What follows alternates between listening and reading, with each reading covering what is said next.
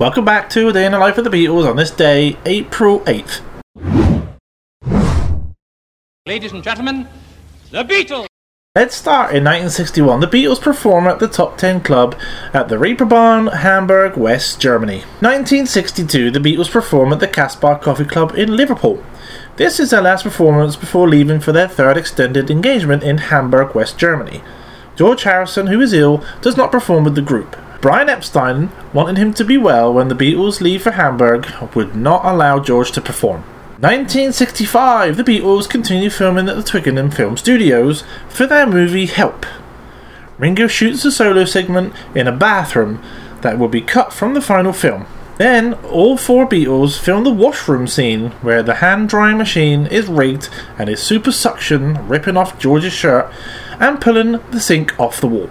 1966, the Beatles in the record studio, Studio 2 EMI Studios in London, recording 3 more takes for Got to Get You Into My Life, finally perfecting the rhythm track, with overdubs of voices, additional guitar and the brass instruments to be added later.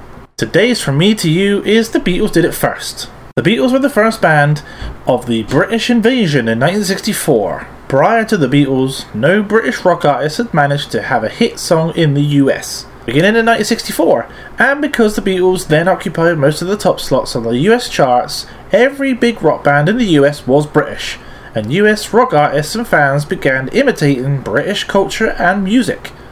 This phenomenon was nicknamed the British Invasion. If you enjoyed what you saw, please leave me a comment, share, and subscribe with the little button down here. Until next time, bye.